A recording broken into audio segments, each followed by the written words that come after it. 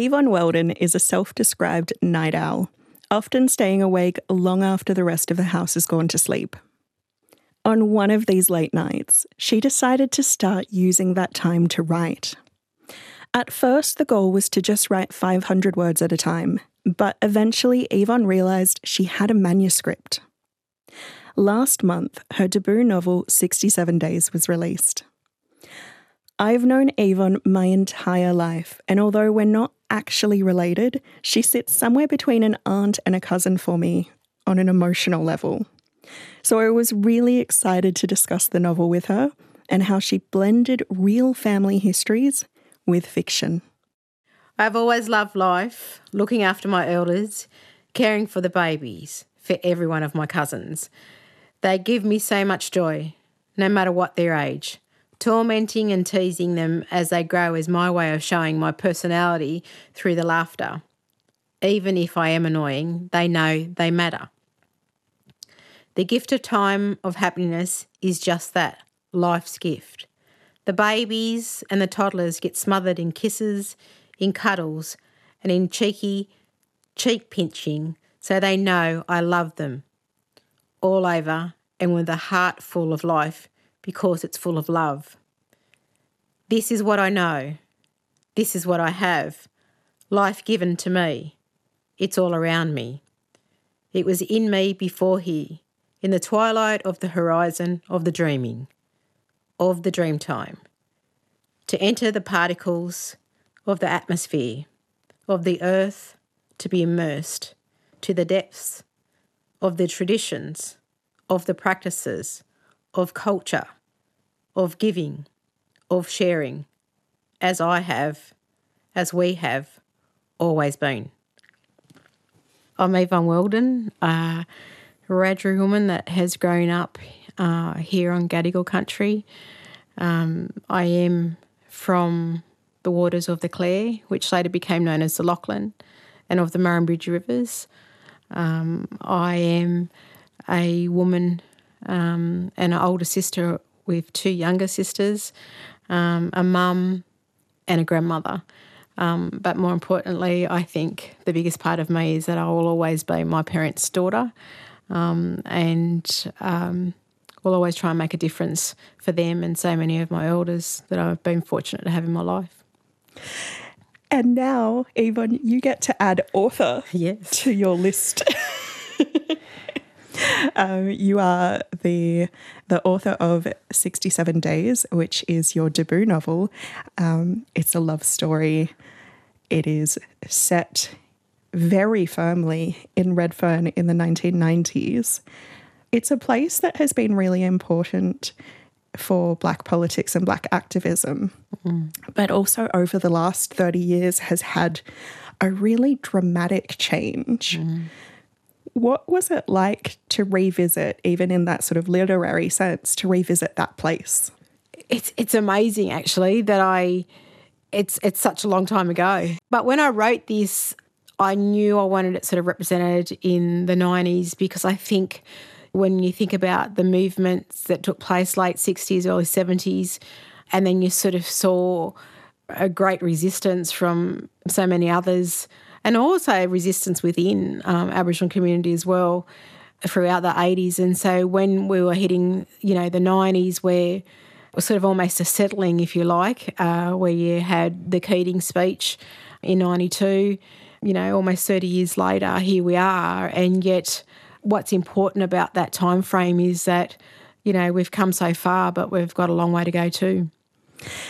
And your lead character, Evie, is someone who, as firmly placed as she is in that urban setting, she's also someone who is deeply connected to her Wiradjuri culture, her dreaming, her ancestors, and it felt really affirming to have it be so present that even when you live in an urban place. What I have known and the reason why I've captured Evie the way that I have is that, it's been really difficult to even explain what identity and cultural connectedness and that safety and unsafe situations as well, what that looks like. It's one thing to live it, it's another thing to try and explain it. you know, that belief system and the people believing in, you know, whether it be me or these characters or anyone in community, I think that's don't get me wrong, like it's not all rosy and we're not all skipping hand in hand, that's for sure, but in our community and in mobs. And I think parts of this is that there needs to be this celebration as well of the things that do exist within family groupings and continue to. And I think sometimes the lens of what people look through is very harsh. And you know, even the struggle and the movement in this country, and I'm not saying that we've got all the issues addressed. In fact, we've got very few issues addressed.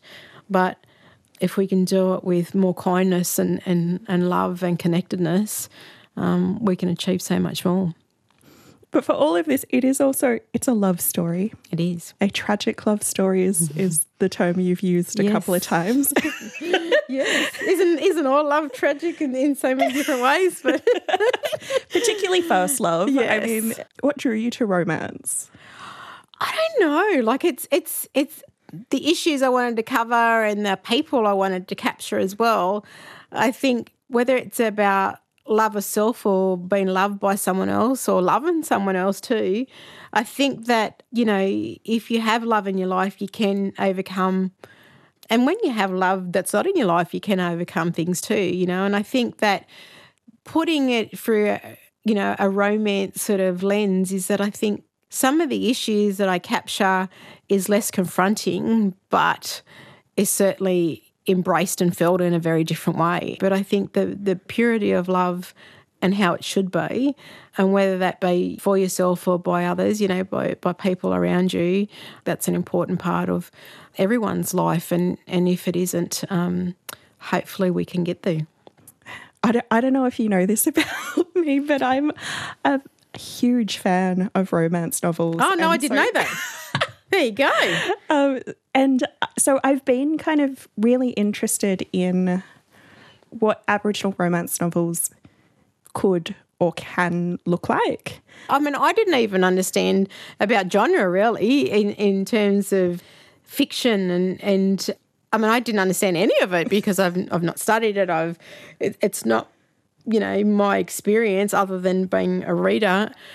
But when I wrote this book, and there was at one point they were sort of saying it's a young adult's book, and I thought, oh, what? Like I thought this was a romance one, you know. And I think the beauty of, you know, writing this and capturing the story that, you know, first love and can, you know, expand your heart in such a way and break it in such a way too. And I think that because I'm not in this space and I've just done something, whoever writes the stories through a lens of love, and if that's from an Aboriginal person or a First Nations person, it's going to be very different. And I hope that this is. Yeah, I think there's something really freeing about going into a writing project, not trying to write to a particular genre, not trying to hit a sort of a formula. Yeah.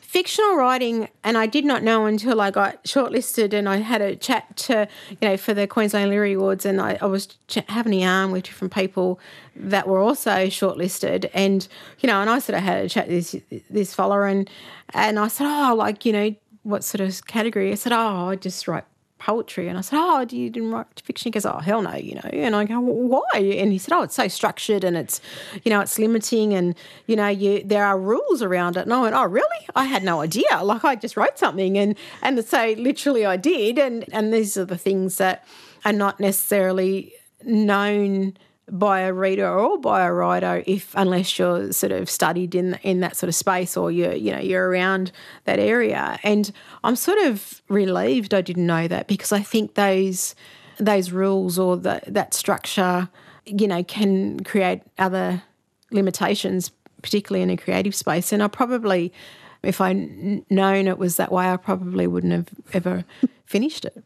I think they also, from a cultural perspective, create limitations, because I think a lot of Western literature, and in particular Australian genre fiction, is following these rules based on based on a European literary canon. Yeah. So they're the people that have set the rules and set the kind of the structure.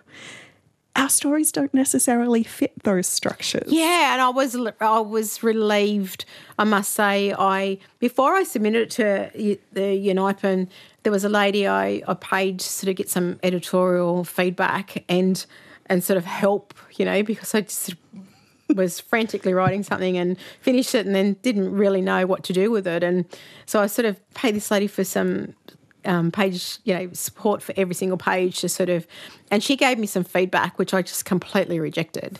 And she said, there's certain chapters that you shouldn't have them in there because it doesn't add to the story. It takes away from, the original story. And I went, no, that's the whole part of this story, is that there are key parts that I have grown up knowing in terms of culture, and I'm not going to pass that over because you feel the need to. And I'm glad I, was pretty honourable to it, but I also am very relieved, being signed by a Penguin. I was, not that my publisher loved it, and so I was very paranoid because the way my book is structured is not, it's very unorthodox to what's sort of normal for mainstream. But I think that's because our stories are different, they are diverse, and they need to go on its own songlines or storylines the way that they should. Yeah. We've talked a lot about structure, but let's talk about the story. Yeah. Yeah. Yvonne, do you want to explain what 67 Days is about? I think there's so many aspects of it that can be taken from the reader's viewpoint in their own way too. And so, for me, it is a tragic love story, or it shows you the complexities and also the sincerity and innocence of love. But the way that this book travels, or these characters travel, is definitely starts in the heart of Redfern, but they also go along the tribal tracks of the main character, and there's a beauty in growth with these two young lovers. And I think there's, life's lessons of so many lessons and experiences of my people captured in it that people don't truly understand. So I think it's, it is a romance novel, but there's also, a cultural element to it. There's a range of other issues that are probably not necessarily dealt with in the right way, sometimes within Aboriginal communities as well. So I think there's some taboos in this book that may be seen as controversial, but necessary. But there are also beautiful elders of mine that I've captured and, got family permission and with respect, because, they made a massive difference for the movement in Redfern and in this country, and massive impact for me, but for all of us as well. And they mattered then and they matter now. I'm glad that you brought up that there are real people who influenced and inspired characters. Yeah. Because this is a fictional story, and I don't want to imply that it is autobiographical. No. Yeah, no, it's not. But there are real people that are part of this story. When you're writing about real people in a fictionalized way, how did you navigate that tension between truth-telling and imagination? This book, and it's, the end result of it is probably very different from the first. Actually, it is extremely different from the first draft. But when I wrote parts of this book, parts of 67 Days definitely have characters in it that I wanted to capture, and I wanted respect to be given to them. And so if that was never to be published out there in the ether, then parts of that was going to be used within family or for my kids and my grandkids to know some of these people, what they stood for, who they are, and they will continue to live on. So that storytelling of some of my elders that I so dearly missed have continued to exist in this book, and I hope in the hearts and lives of others as well, to understand that they did make such a big difference, and they do need to be recognised, and I have recognised them in a way that I think is honourable and respectful, and I will continue to do that throughout my storytelling in future books as well. Like, there may, be a one or two liner of an elder, or of a family member that I no longer have, that will be captured in a particular way. And there's grandmothers in this book that I haven't had my grandmothers for such a long time, and that's the part that makes me cry. Like, it makes me sob because I miss them so dearly. But in my own way, I've captured their traits and their characters in this book, that when I do miss them, I can read it, or my kids can read it and go, oh, that's this nin or that nin, and so that was the part for me. I think is something that I'll be forever grateful for, the ability to be able to have something published that it is there in black and white, not just now but for the future. Reading this book, there are moments where I just had this, I think particularly Evie's relationship with her nin, like, even though that's not a woman that I knew. Yeah. But I recognised your mother in that. Yes. And I recognised you. Yeah. And I just had this it caught me. Yeah. Yeah. Because there's probably parts of that with your own grandmother and your own mum, and I think, it's not unique in that love and that belief, and I think that's the part that does break my heart, is that, but also at the same time, it's heartbreaking, but I hope it to be inspiring for others that we've had this nurturing in our lives, But I think that's the part that's so beautiful in the ability to write story or to capture some of that lived experience, is that there are people that we either want to be, or people that we no longer have, that did make a difference and continue to.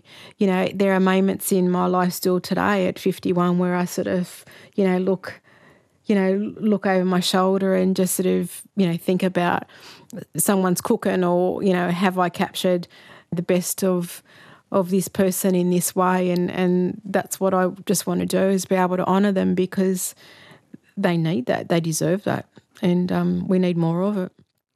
Debut Wiradjuri author Yvonne Weldon. Her book 67 Days is published by Penguin Random House and is available now. You're on RN Away with me, Rudy Bremer. Listen to more great stories that take you beyond the headlines.